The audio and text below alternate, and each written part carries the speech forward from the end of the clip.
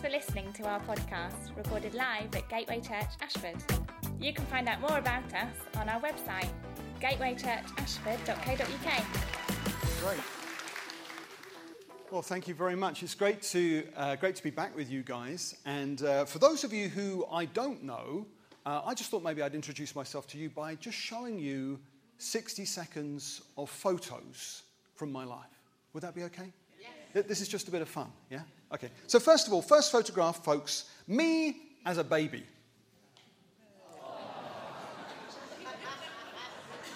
Thank you for that, R. You can see here, folks, that I was actually born with a receding hairline. And if you look very carefully, you can see that I was also born with a squint, which means that wherever you are seated in this room, at least one of my eyes is looking at you. Next photograph, me, age 7. Now, as you can see, I've really got a number of problems here. In fact, we could spend the whole morning going through my problems one by one, but just to choose one, you can see what's happened here is that my mum has got out the old kitchen scissors and she's tried to cut my fringe straight, but she's gone ever so slightly uphill. You see that? Next photo, me in a band. Oh, yes. Yes, when I was a student, I too was in a band. And Jim standing on one side of me, Jim has a bit of a pout. Can you see his lips pouting? Yes? That's because Jim's been in a band before. Roddy and me, however, we haven't been in a band before, so we're just trying to look cool, like you do. Next photograph, folks, me on my stag day. So just to explain, if you're not from this country, here in Britain, if you are a man and you want to get married, you first have to dress up as an ostrich jockey. And now I'm married to my wonderful wife, Julia. We've got these 4 lovely daughters. So I am now 49 years into my journey through life. And probably all of us, in fact, everybody in Ashford will probably agree that during a typical, 70, 80, 90-year life, there usually comes a point, a moment. Now, granted, this moment may only last for 5 minutes, but at least for those 5 minutes, you and I ask this question: am I alive for a reason? I mean, I can see, talk, feel, I can have fun, but is there any purpose to life? I mean, at least for those 5 minutes, you and I ask, why am I here? I mean, why is anything here? How come there is something rather than nothing? Why did anything begin to exist? Why is there a universe with me living in it? Why is there a planet, Earth, with me living on it? I showed you a few photos from my life. Well, right now, you could take your phone, you could show me a few photos from your life, but once we've added those photos together, does it mean anything? I mean, do our lives amount to anything in the greater scheme of things? Or are we really just meaningless bags of chemicals? Is life ultimately pointless? And during these 5 minutes, when we're thinking about this huge question, along comes a 33-year-old man. Now, this man is the most famous person who's ever lived, Jesus of Nazareth. He looks at you and me straight in the eye and says, "You're not an accident. You're supposed to be here. You are worth something." Jesus of Nazareth says there really is a loving God. This is a loving God who always planned that one day you would exist. Jesus says that this loving God deliberately made you on purpose in the hope of having a wonderful relationship with you. A relationship that is good for this life, but it's so good it goes on into the next life, into a place where you'll never be bored. This is a place where you'll be filled and thrilled to the max. So Jesus says you're that loved by God. Now that is quite a claim. So what happened to me? Well, I didn't go to church. In fact, I didn't have any friends who went to church. But then I was invited along somewhat out of the blue to a church like this church. And I had lots of questions. One of those questions was, hang on a minute, hasn't science buried God? And this morning I'd like to explore this question and do so in terms of the journey that I went on and also some of the questions that I asked along the way. This book that I'm holding is the personal story of Francis Collins, a famous geneticist. It's his story of how he converted from atheism to Christianity. It's the story of how halfway through his academic career as a scientist, he became a follower of Jesus. And after becoming a Christian, Francis Collins was appointed director of the Human Genome Project. And then in April 2003, he announced to the world that he had successfully mapped the human genome. This is one of the most astounding scientific advances of all time. Has science buried God? Well, clearly not in the opinion of leading scientists like Francis Collins, who believe in God. So they see no trade-off between believing in God and doing science for a living. Or how about my friend Keith Fox? Keith is professor of biochemistry at Southampton University. He's one of the UK's leading biologists, but he's part of a church like this church, where he runs a group called Reasonable Faith. Or how about Christine Dunn? She's a convert from atheism to Christianity. Chris is professor of physics at Durham University. She's married to one of the elders at Emmanuel Church, Durham, and she's a friend of mine. She leads the Alpha course at her church. There's a long list of people like this. These are outstanding scientists who are also keen Christians. And they would all say that juxtaposing science and God as enemies or opposites is a category mistake. Now, what do they mean when they say it's a category mistake? Well, let's imagine that I decide to make a cup of tea. And let's imagine that at some point, while the kettle is boiling, let's imagine scientists Kelvin and Joule discover the precise mechanism whereby the heat is turned into boiling water. So, we now know how the kettle boiled. We have discovered the mechanism. But it would be a mistake to say, because we've discovered the mechanism, I don't exist. It would be a mistake because you could still quite accurately say, the reason why the kettle boiled is because I wanted to make a cup of tea. To say, we've discovered the mechanism, therefore, Adrian Holloway doesn't exist, that would be a category mistake. So we don't need an adversarial either-or explanation. And actually, it seems like most people in Britain agree with this. A European Commission poll found that 78% of people in this country believe in God and or the supernatural. But these are the very same British adults who've got more scientific knowledge than any preceding generation. So it seems even in this modern technological age, actually most British people don't see science and God as enemies. They don't see it as an either-or. Turns out most people do see science and God as a both-and. And so having heard this kind of reply, I then said, okay, well, maybe you're right. Maybe science hasn't buried God. But come on, hey, look, as we discover more and more through science, the Bible's version of events does seem increasingly unlikely. Well, that is certainly not the case when it comes to the origin of the universe, the fine-tuning of the universe, and the origin of organic life. So let me see if I can explain what I mean. Firstly then, regarding the origin of the universe. Up until the late 1920s, atheists used to argue that the universe was eternal. Just accept it, they said. It's always been there.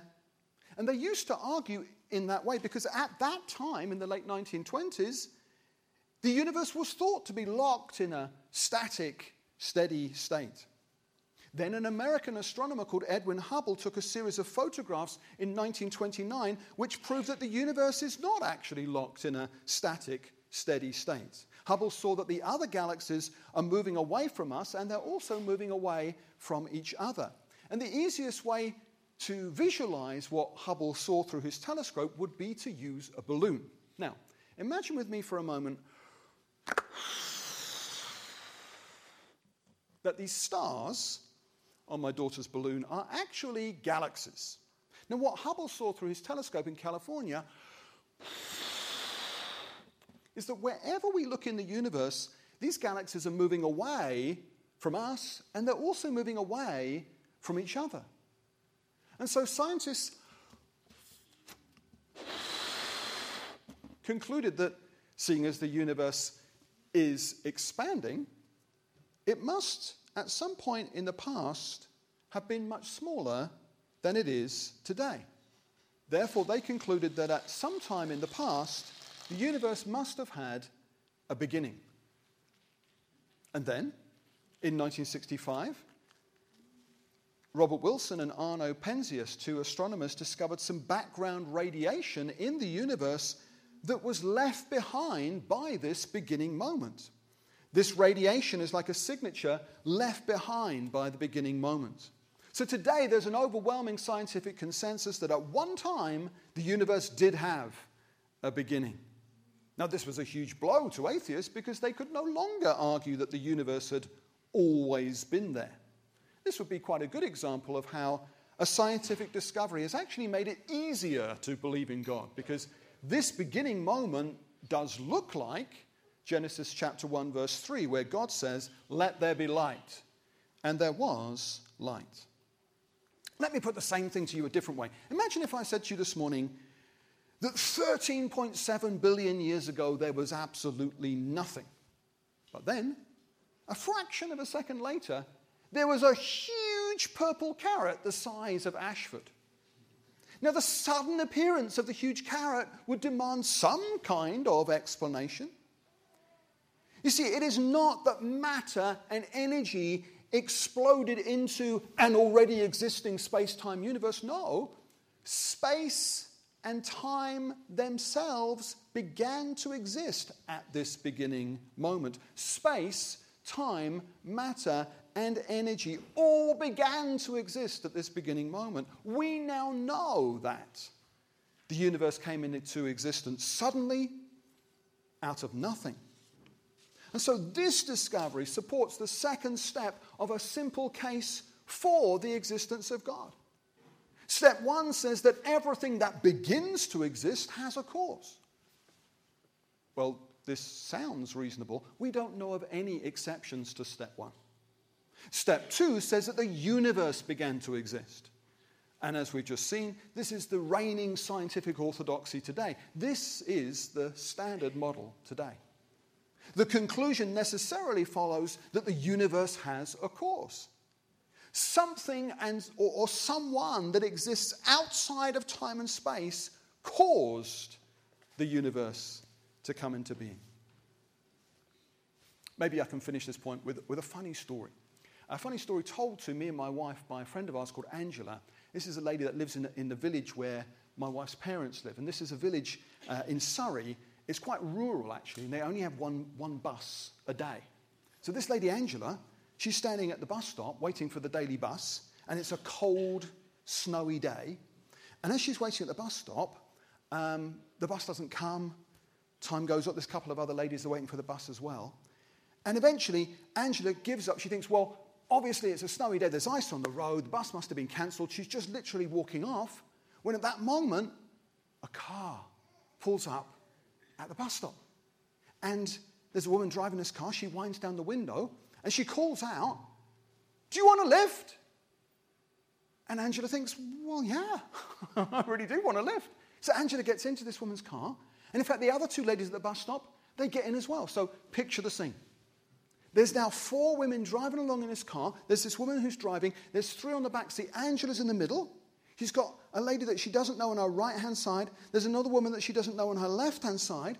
But Angela says the funny thing was nobody said anything. They drove along in complete silence for 5 minutes. 5 minutes later, they've now been driving along, the 4 of them, for 10 minutes. Still silence. No conversation in the car. And then the lady on Angela's right-hand side, she starts talking to the woman that's driving. It's obvious these 2 women already know each other. And then the lady on Angela's left-hand side, she joins in the conversation. It's obvious. She also knows the driver. She also knows the lady on Angela's right. And then the horrible, dawning realization comes to Angela that what must have happened here is that this woman was driving a car along the road, and as she passed the bus stop, she looked out the window, she saw two of her friends at the bus stop. And so she stops her car and she winds down the window and she calls out to her two friends, "Do you want a lift?" And as her two friends get into her car,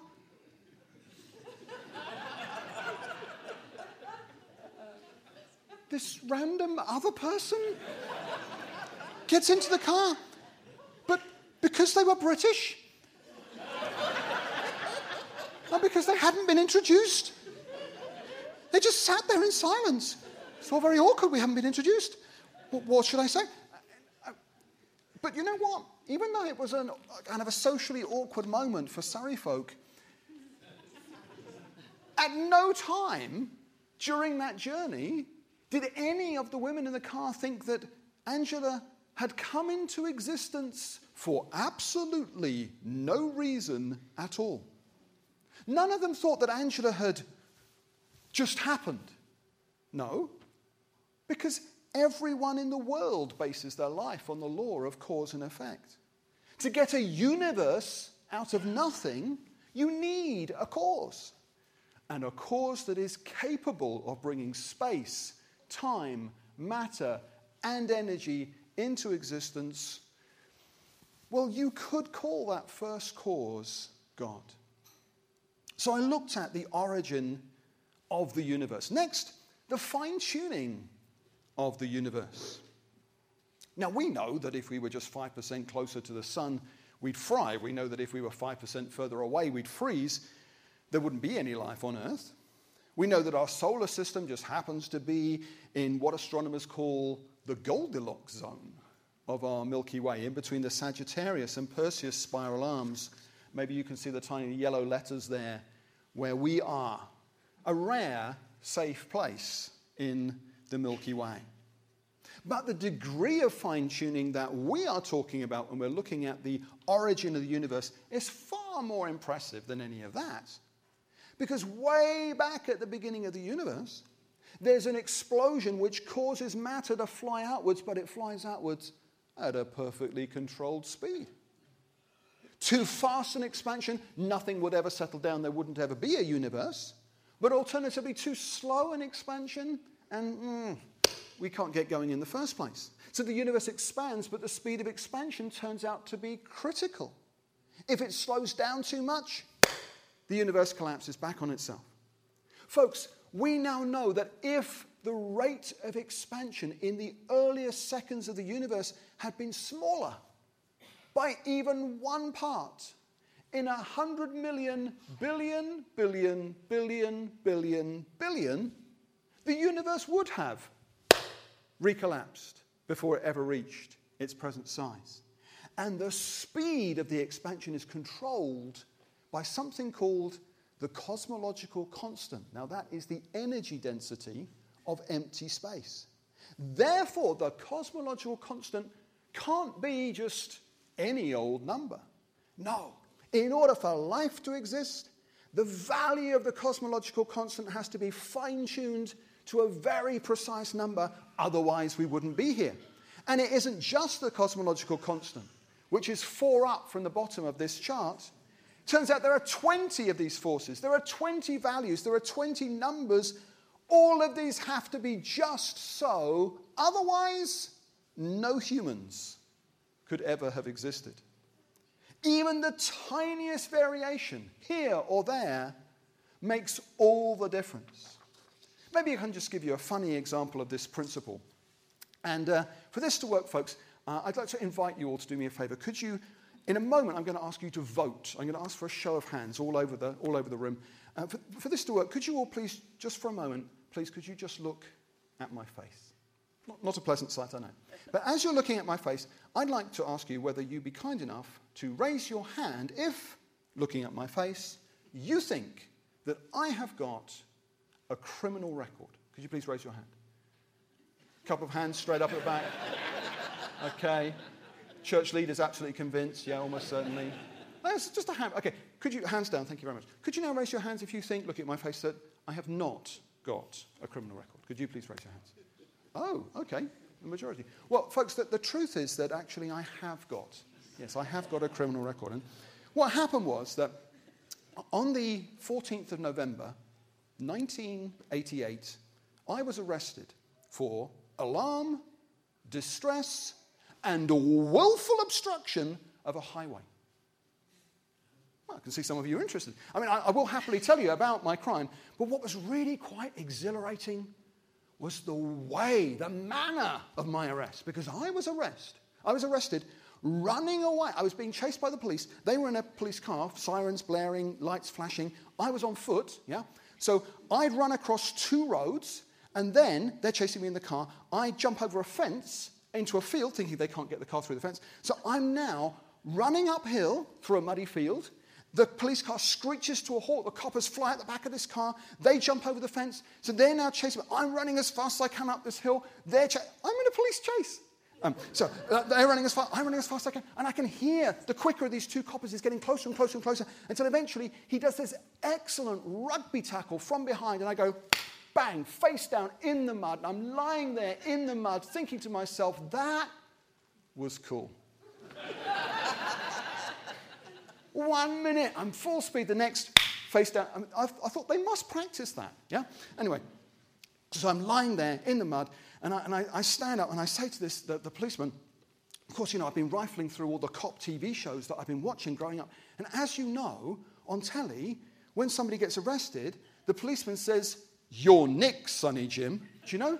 He actually said that. I was so delighted. I said to him, look, officer, I've really just got to say a massive thank you. I mean, it was really quite exciting. The flashing lights, the chase, the sirens. I'm from Wimbledon. It's really quite exhilarating. And then on TV, what happens next, as you know, is that one of the policemen, they put their arm up your back like this. So he did that as well. And then they march you off to the squad car. And as you get to the squad car, on telly, you know what happens? That as you're getting into the back seat of the car, one of the policemen pushes your head down, as if you've never got into a back seat of a car ever before. And so he did that as well. So I'm in the back seat of the car, and I go down the station, I empty out my pockets, and I was arrested. Now, it might be that by this stage there's 1 or 2 of you, and you're kind of curious, what was the alarm? What was the distress? What was the willful obstruction of a highway? Well, I have to confess to you that I was a student at the time, and what had happened was I was just going home to this college where I lived, and as I was going home, I noticed there was a group, quite a big group of about 20 of my friends, and they got hold of quite a large felled tree that they were moving to block the entrance to a rival, and in our opinion, inferior college. And so I naturally joined in because at that time I genuinely thought that it was a good thing to do. I thought there was no public benefit to this college anyway, so blocking off access was a good thing to do. I thought I was genuinely making the world a better place, so I joined in. And then, of course, what happened was, flashing blue lights appear in the distance, yeah? All my mates scarper. And I remember thinking, no, you don't need to run away. I mean, we're students. This is obviously a student prank. The police are reasonable people. I'm from Wimbledon. I'll be able to reason with these people. But no, when the police car got really close, I thought, no, probably this is wrong. Probably this will turn out to be alarm, distress, and willful obstruction of a highway. And so because I was the last to leave the scene of my crime, I was also the easiest to catch. Do you know what? If I'd run away 2 seconds earlier with all of my mates, I would never have been arrested. But I delayed for those 2 seconds, and then I ran. That was the difference. Those 2 seconds are the difference between me being arrested and me not being arrested. Folks, we are talking about the difference between the universe existing and the universe never having existed, coming down to a far smaller variable than those 2 seconds. Roger Penrose, who helped develop our current understanding of black holes, he worked out the odds or the chances of entropy. Entropy is the stuff at the start of the universe that then starts decaying. The chance that entropy would have the exact number or value that it does have, here's the chance: 1 chance in 10 to the power of 10 to the power of 123. Folks, that is a number that has more zeros on the end of it than the total number of particles in the entire universe. But we have to have entropy being exactly that number, otherwise we wouldn't be here. Entropy is just one of 20 factors. All 20 on our list have to be just as they are. So why is our universe so unlikely? Because of the number of competing forces that have to be perfectly balanced in the earliest seconds of our universe's existence. It turns out that gravity and electromagnetism have to just bing exist, but not just exist. They have to be finely tuned to each other.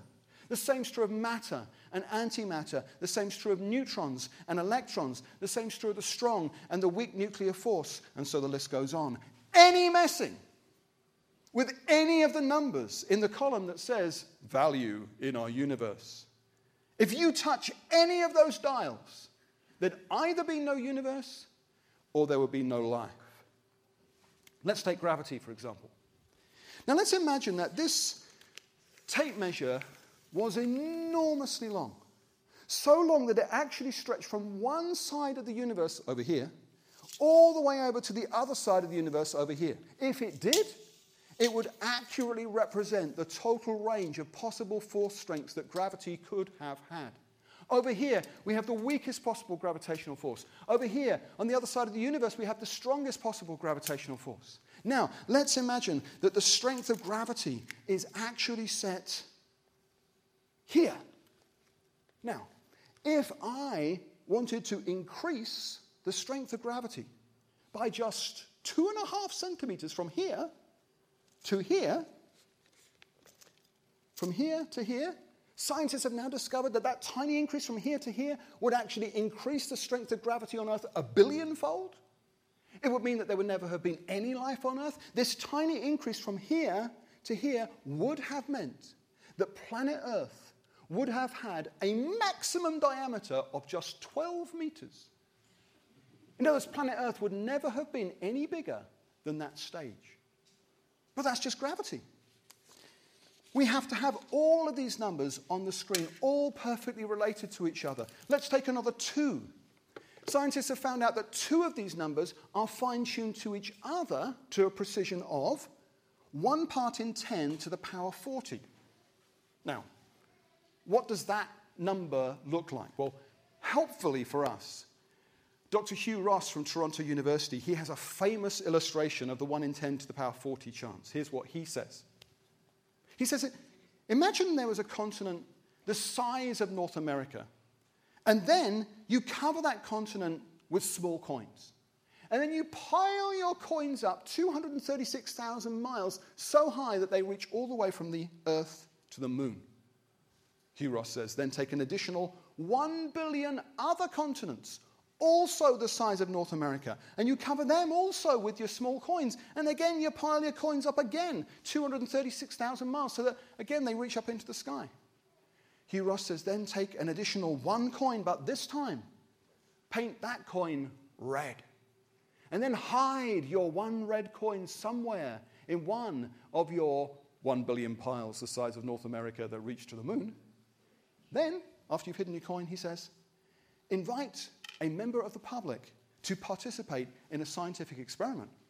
If they say yes, you blindfold them and then you say, pick a coin, any coin. The chance that this person will pick out the 1 red coin first time from one of the 1 billion piles the size of North America that reach to the moon is a 1 in 10 to the power 40 chance. That's what we need for 2 of the items on our list to be related as they actually are. But in order for you to be alive on this planet, all 20 have to be just as they currently are. Folks, I reached a point where I realized that in any other area of life, I would never accept sheer luck or chance as the best explanation for the facts that are in front of us. Next, thirdly, the origin of organic life. Maybe we could get into this by me telling you about a funny thing that happened to me 28 years ago while I was watching England play football in the World Cup on the TV. Now, for some of you younger ones here, what I'm about to say may seem difficult for you to imagine, but I'd like you to know that when I was growing up here in this country, every 4 years, when the Football World Cup came around, people in this country genuinely thought that England would win the World Cup. Now, even though we all knew deep down in our hearts that we wouldn't win the World Cup, we all knew that we would be knocked out on penalties. But in 1990, oh, what a wonderful year. When Italian 90 comes around, England are playing Belgium in the quarter-final. And it's 0-0 going into the final minute. I can tell you, as we were packed into the bar that night, we're all watching the game on the big screen, the World Cup quarter-final, England versus Belgium. In the final minute, as David Platt swiveled to volley the ball into the net for the winning goal, in that moment, as the ball crossed the line, as the ball hit the back of the net, I kissed people who I'd never met.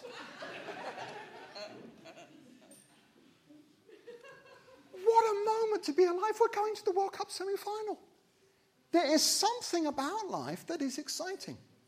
And if each of us were able to look at our own unique DNA code now, we would be blown away by the complexity of the information that's carried in each and every one of our cells. And with computer animation, we can now look at this remarkable system at work. And after we've entered here inside the heart of a cell, we're looking at something that's going on inside your body right now. We can see here the tightly wound strands of DNA. There they are. These are the storehouses that contain the instructions that are needed in order to build every protein in an organism.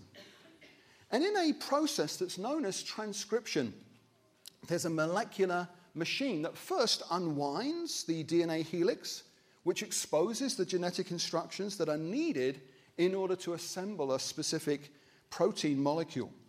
Then there's another molecular machine, and this one is really clever. It copies these instructions to form a molecule known as messenger RNA. And when this transcription process is complete, this slender RNA strand carries the genetic information out through the nuclear pore complex. Here we are, let me out, knocking on the door. This thing is the gatekeeper for traffic in and out of the cell nucleus. The messenger RNA strand is then directed to a two-part molecular factory. This factory is called a ribosome. And there, after attaching itself securely, the wonderful process of translation begins. You see, inside the ribosome, a molecular assembly line builds a specifically sequenced chain of amino acids. These amino acids, which you can see arriving at the bottom of the screen here, these are being transported from other parts of the cell, and then they're linked into chains that are often hundreds of units long. And it is their sequential arrangement that's what determines the type of protein that's being manufactured. Now remember, all of this is determined by your unique genetic DNA code. That code that was embedded in that double helical structure that we saw at the beginning of our short video. When this chain is finished, it's moved from the ribosome to this barrel-shaped machine where it's going to be folded into the precise chain shape that is critical to its function. And it's amazing to think that while we're watching this on the screen, exactly this is happening at a microscopic level inside your body right now. After the chain has been folded into a protein, it's been released, and then it's shepherded by another molecular machine and taken to the exact location where it's needed. Wow. That is a cell today. But even the most primitive, even the most basic cell that scientists have ever been able to imagine would still contain information. Information in a code. So the code and the means of translating the code are both needed from the word go. One is useless without the other. So here's the mega question. Where did the information come from in the first ever living cell, which must have reproduced itself? And I've listed on the screen some of the newly discovered barriers to solving this question. Suffice to say that we don't have a naturalistic, viable explanation of how life started on Earth. In fact, as science progresses with each passing decade, the problem of getting life from non-life increases. Okay, well, we're out of time this morning. Let's try and draw some of these threads together. Nothing that I've said this morning proves that God exists. I think that's probably obvious. Nothing that I've said today proves that God exists. But if you were to look for the inference to the best explanation, then when you look at the origin of the universe, in fact, when you look at the fine-tuning of the universe, and in fact, when you look at the origin of organic life in all three cases, what seems to be needed is a transcendent, intelligent first cause. And you could call a transcendent, intelligent first cause God. So it's clear that actually science hasn't buried God. God's existence is a reasonable explanation for the existence of the universe and for the existence of life. Okay, finally, what about Charles Darwin's famous theory of evolution? Well, evolution begins with the entire universe already in existence. Evolution doesn't have anything to say about how the universe started or how life began. So let's just be clear about how limited the scope of evolutionary theory is. Biological evolution doesn't even start until the universe has already been around for 10 billion years. How did the universe get here? Why did it begin to exist? Well, evolution doesn't even address those questions. Evolution begins after you've got the universe and after you've got planet Earth and after you already have a single-celled organism living on the surface of our planet in the ideal conditions. So I think it's obvious that evolution could be true and God still exists. I mean, it would be a mistake to argue because evolution has happened, God doesn't exist.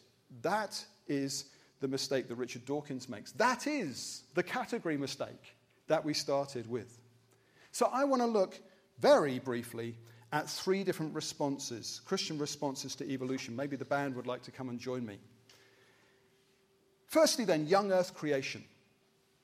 This is the view that the Earth is young. It's only about 20 to 30,000 years old. It was created in 6 24-hour days. This view says that common descent, evolution between species hasn't happened. If you'd like to find out more about this view, you can do so at Answers in Genesis. The second view is called Old Earth creationism, and this view actually accepts the scientific consensus today, which says that the universe is 13.7 billion years old, that the Earth is 4.5 billion years old. But this view also says, in common with the first, that actually evolution between species, common descent, has not taken place. If you'd like to find out more about that view, you can do so at Reasons to Believe or reasons.org. A third view is theistic evolution. This view differs from the first two views in that it says that common descent, evolution between species, has taken place. They would argue that God has supervised or guided the process to a greater or a lesser extent. And here you could look at biologos. Now, all three of these views are taken by sincere Christians who want to take the Bible seriously. Obviously, they do interpret the early chapters of the book of Genesis differently. And in this church, you'll probably find all three of these views represented. And in fact, you'll probably find a number of other views as well. Okay, so what is the bottom line? Well, the bottom line must be that some of the world's leading scientists are Bible-believing Christians. No one here is being asked to throw their brain out the window. None of us are being asked to commit intellectual suicide. Evolution used to be the big question 20, 30 years ago. It's no longer the big question because of all the evidence for fine-tuning that we've uncovered in our universe over the past 20 or 30 years. The big question now is, why is there a universe with life in it? Why would there be a fine-tuned universe? Every other circumstance rules out life. Every other scenario rules out life. Life is the least likely thing we would expect to find, yet we have a universe fine-tuned, set up to make advanced organic life possible. Why? Why on earth would that be? That is now the big question. And lastly, we might wonder if God has gone to all this trouble to create our finely tuned universe and then to create life, you'd almost expect that this God would do something to communicate to his creatures. Well, that is what the Bible is claiming happened through Jesus of Nazareth. And for me, finding that there really is a loving God, getting to know him personally through trusting Jesus Christ, that has been the single greatest discovery of my life. God bless you and thank you for your attention. Let's stand together, shall we? It's often find it strange how God manages to link things that during a meeting feel quite juxtaposed together. And we were talking earlier about freedom from captivity of maybe the way that we feel about ourselves, who we are. I just feel like actually what Adrian's brought this morning really speaks into that, because I think sometimes we have a self-worth issue. Just reminded of Psalm 139 that David says, "You created me in my innermost being. You knit me together in my mother's womb. I praise you because I am fearfully and wonderfully made." Some of you need to hear that this morning because of the doubts that you have about yourself. And when Adrian was showing those molecules on the screen, I just was amazed. You are fearfully and wonderfully made. You were made. We are Christ's workmanship, created for good works in Christ. We are his workmanship. You have been made by God. Some of you have self-doubt and self-worth issues. God wants to just speak into those and say, you are wonderfully made. He loves you. He's called you. You are his. He calls you his son, his daughter. He's adopted you.